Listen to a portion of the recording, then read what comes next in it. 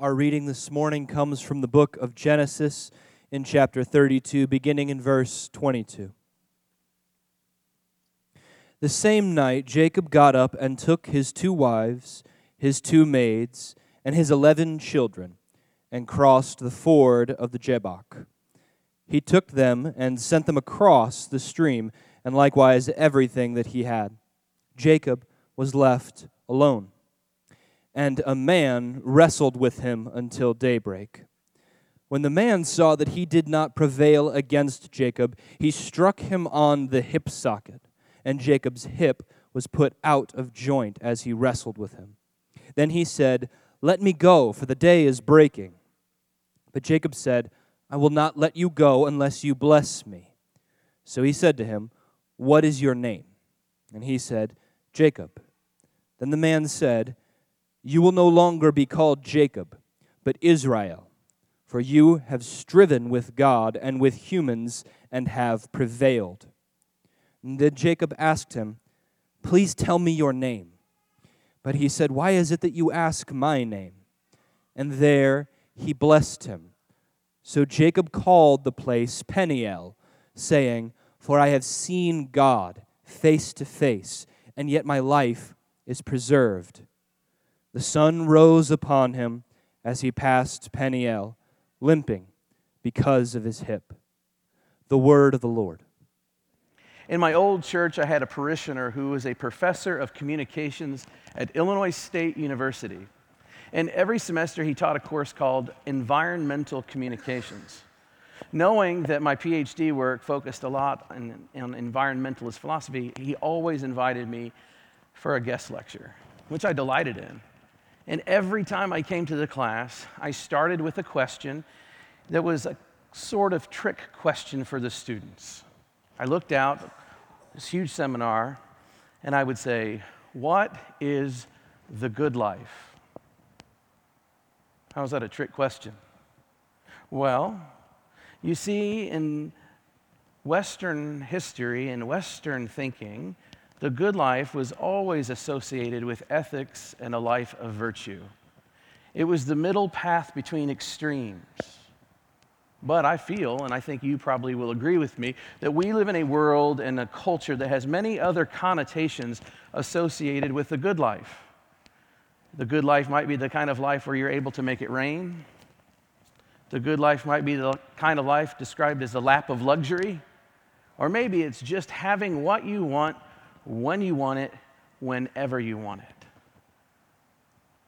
So I was surprised when I heard the answers of these millennial students.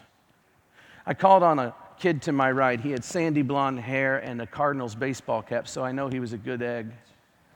I said to him, "What do you think the good life is?" And he says, "I don't know. High flyers at this school. I don't know." I said, "No, come on, try me. What's the good life?" And he goes, "I guess it's for me to have the kind of work that pays me enough to live in my means." What? What college kid says that? He wasn't falling into my trick. And so I asked somebody else in the room. I saw someone over here who I thought might have thought through it a bit more. And so I said to this young woman, "What do you think the good life is?" And she said, "Well, I guess it's probably to graduate from here without too much student debt." Well, there's a novel idea. And then maybe I get a job. And she said, "I'd like to have a spouse and have some kids. I don't want anything extravagant. I just want to have a home with some kids and a husband." Again, I heard another rather modest picture, maybe even a noble picture of the good life. I was impressed by these millennials. Maybe there's hope for the future. But nevertheless, even though those folks were very, very good examples of people trying to think in better ways about the good life in our culture, you and I both know it has a much darker side. I intimated that earlier with those phrases I used just a moment ago, like lap of luxury. But if you take somebody who has enough of sickness inside their soul, a moral conscience that's been bent enough, well, seeking the good life produces cons of all types. I don't need to mention too many names, perhaps Bernie Madoff or Mr. Epstein as an example. Our culture is not very good at producing people who are satisfied with what they have. And when out of order, we produce cons. Jacob was a con man. Jacob cheated and he lied and he manipulated his family one side all the way to the other. And here's the thing, right before everything was to come to fruition, when he was about to face his reckoning, when he needed to get his comeuppance, he fled, he ran away. You remember Jacob. If you don't, let me remind you of two stories that reveal the character of this con. The first one is the story of his birth. You see, he was born a twin. His older brother Esau came out of the womb right before him, and it is said that Jacob was on the heels of Esau, literally, grabbing his heel on the way out of the womb. His name, Jacob, literally means trickster or heel grabber. It's a metaphor, really. Jacob was seeking to be first, even at his origin. Later in life, we know that Esau was the older brother. Scripture is really sometimes very interesting and silly and funny when you read it. It says Esau was a really hairy man, a lot of red hair, very, very hairy. He smelled bad because he liked to go outside and hunt wild game. Esau was his father Isaac's favorite son and the first son. So when Esau died in that culture, when Isaac was to die in that culture, Esau, the firstborn son, would get the birthright, would get the inheritance, which means that younger siblings like Jacob would principally work for the Lord, their brother, the rest of their days. Jacob didn't like that. He always was trying to find a way to get ahead. So when Isaac was lying on his deathbed and he was basically blind, he said to his eldest son, "Before I give you your inheritance, I'm hungry. I'd like a steak before I go. Would you go hunting for me one last time?" And so hairy Esau went out to look for game for his father. Meanwhile, Jacob and his mama, who were conspiring to help Jacob get ahead, they hatched a plan. The mama said to Jacob, "Why don't you go steal your brother's birthright?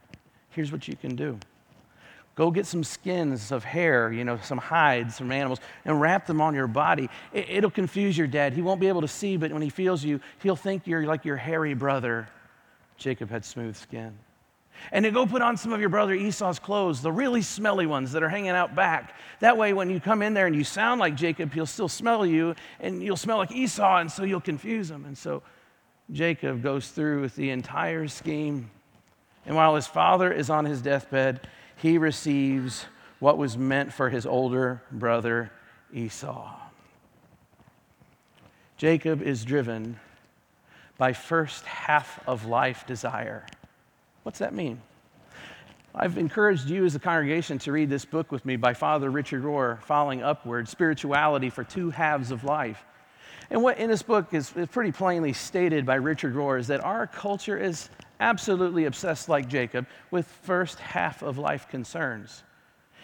Those are the concerns associated with the ego, with creating an identity. They're the concerns about who am I to the world? What kind of job will I have? And can I have a house? And can I start building up a nest egg and a 401k? And the clothes I wear and the people I associate myself and what kinds of clubs I'm a part of. It's the kind of life associated with getting a leg up and ahead. Jacob was right there. First half of life issues. He wanted to chart for himself a bigger identity than just the trickster little brother. He wanted more, and he took it. And then he runs. Then he runs from Esau for some time, for years. He goes on adventures and he has misadventures. He tricks people and he is tricked by others. And now he's got 2 wives, 2 maidens, kids. He's got lots of stuff. And it's time for him to go home. But he's afraid. I think the saying is true. Once you leave home, you can never really go back again. It's not the same. I went back home. I love going back home to where we're from. And when we go, I typically go to the church I used to serve, and most of the time they ask me to preach. And the last time I gave my sermon, I gathered up some friends from the church afterwards, and we went to Monocle's Pizza afterwards. And we're sitting there at Monocle's like we used to. And they said, "How does it feel to preach here again? Is it like riding a bike? You just kind of get back on and get moving?" And I said, yeah, it was nice. And then I thought about it more, and I realized it actually is kind of strange. It felt more like finding a bunch of my old high school clothes and trying to put them on. They just don't fit right anymore. You can never go home again, because when you go out and you have an adventure in the world and you come home, you are in fact changed. Jacob has had some adventures. But I don't think that's the real reason he's afraid to go home. I think he's just straight up afraid of Esau. You know this because he sends his wives and his people in a different direction. The worst thing in his imagination is that Esau could ambush him and take him and his family. So he sends them off on his own, and then all of a sudden, for what I imagine to be the first time in his adult life, Jacob is alone. I don't think a man with 2 wives and attendants and kids is ever alone. Now he is alone. And then the scripture, if we're honest Christians, does some weird storytelling. There's not a whole lot of transition. It just says he's alone and it's nighttime, and all of a sudden there's another character there, a person, a man who comes to wrestle him. Never happened to me like that in my life. Don't know who this person is, don't know where this person came from, but all of a sudden he is in a wrestling match with what I call the night man. And through the night, he wrestles. And that makes sense to me on a very human level, because in the dark, it is in the dark and it is in the nighttime when I do my most wrestling. How about you? It wasn't long ago when I woke up from a very bad dream. I have awful dreams. This dream had conflict between me and people I care about. Things were said. It was awful, and it felt so real. And I woke up feeling the emotions of the dream. You ever dream like that? Because I'm such a good husband, I didn't wake my wife to tell her about it. I do the thing that I shouldn't do. I simply go downstairs and watch TV. And I have a disease. I've told you about this disease. I call it the ruminator's disease. I start ruminating on problems. Start thinking about that dream. And once I ruminate long enough on it, that rumination gives birth to another and yet another. And next thing you know, I've got dark thoughts happening. I don't know if you've ever been in this vicious cycle of dark thoughts that give birth to new dark thoughts. Then I do something even dumber.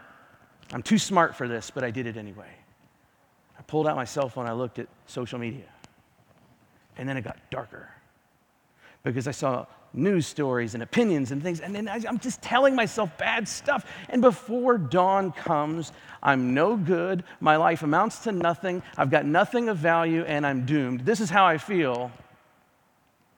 And the sun comes up, and I hear the gracious noise of Colleen getting ready, so I run upstairs and I tell her all about it, and Colleen looks to me with this profound wisdom in her eyes, and she says, "Just wait till the sun comes up. It's always better in the light of day." And that's true for me. It's almost as if the sun comes up and we get back to the normal nature of life, that those ruminations fade away and I see them for what they are. They're not the monsters they were in the dark. I get this story because I do my best wrestling in the night. Now, I'm going to tell you that there are many theories about who Jacob's pugilistic partner is. Some people read this text and say, this is Esau.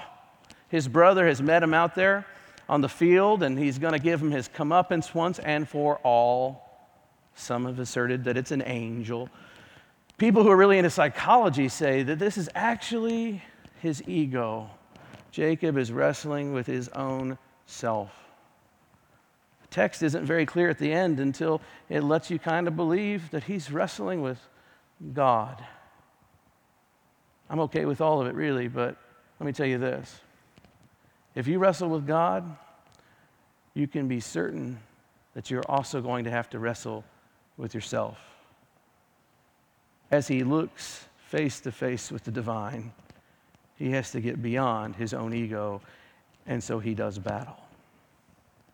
It says that he goes toe to toe with God through the night, and then at some point, God touches his hip. Jacob is now injured. He's been exposed in the wrestling match, and he's marked by his struggle.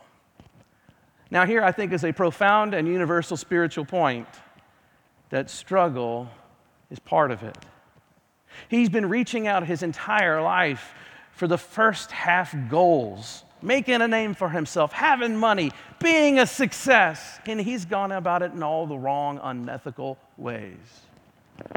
Richard Rohr says that sometimes the thing that leads us into the depth of life, the second half of life questions, where we're not only interested in stuff anymore, but we're interested in growing in wisdom, where we develop a gravitas of our personality, when we become important for the community, not because of how much money we have, give, or what we can produce, but because of that something special about our experience, and people get life from it.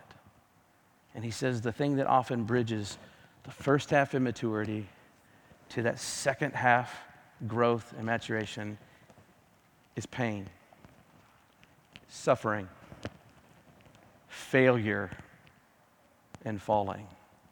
Listen to the words that Richard Rohr uses himself. There is no practical or compelling reason to leave one's present comfort zone in life. Why should you, or why would you?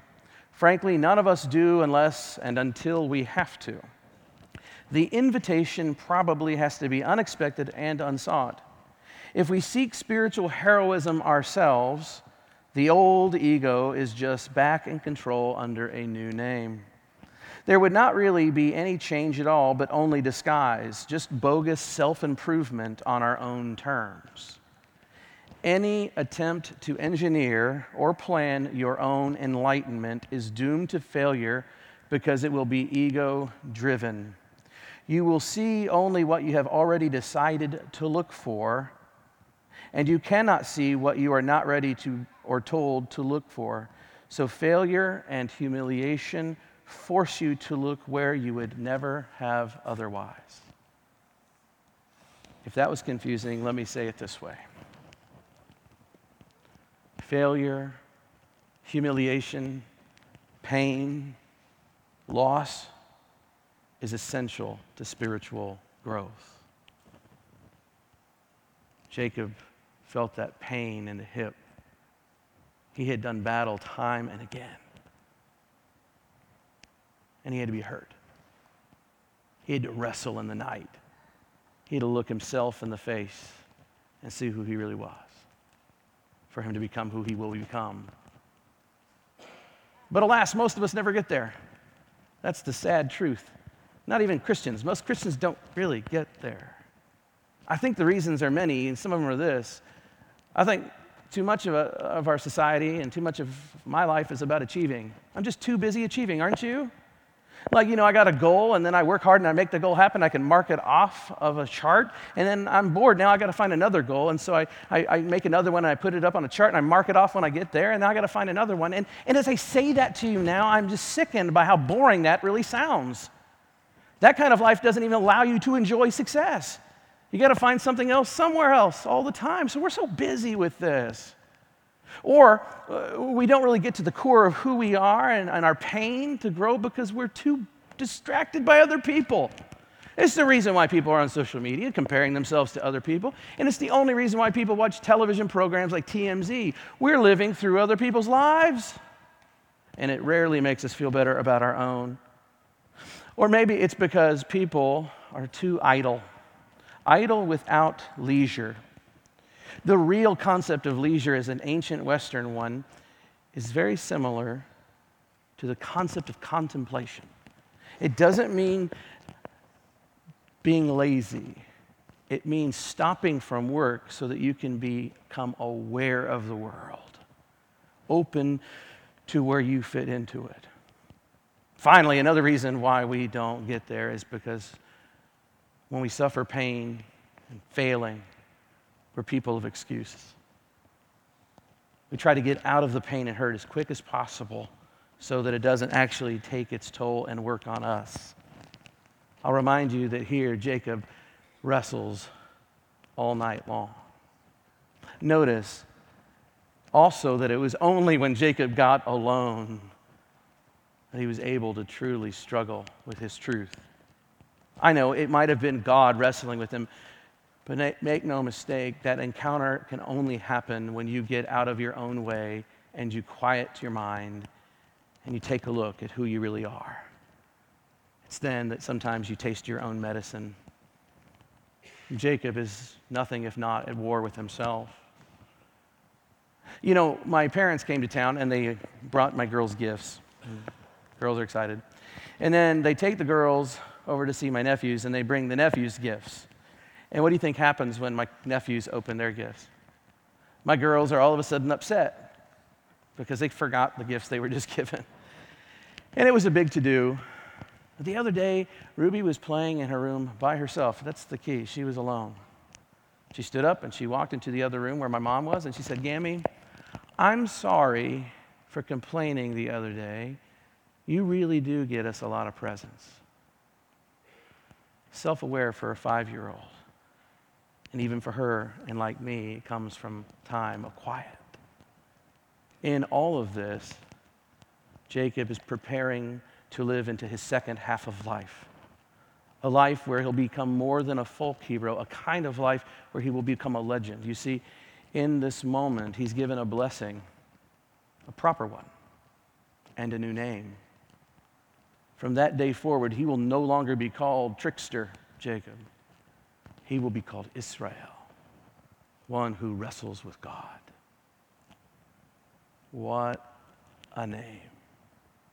What a name. Maybe it's a name we would all struggle to live up to. The kind of person who takes their faith and their doubt, that takes their joy and their sorrow, that takes their lament and their celebration, that takes their heart and wrestles it with the divine, getting involved with God, taking a hard look at their own self. He will now become the name of a nation. He will now become a name of what is also called the people of God. Jacob fell upward. And friends, if you want to take this home, let me encourage you to keep falling, but fall upward. Take a look at yourself and find out just how God will use your hurt and your pain to make you the kind of person that will make an impact on countless others. God bless you.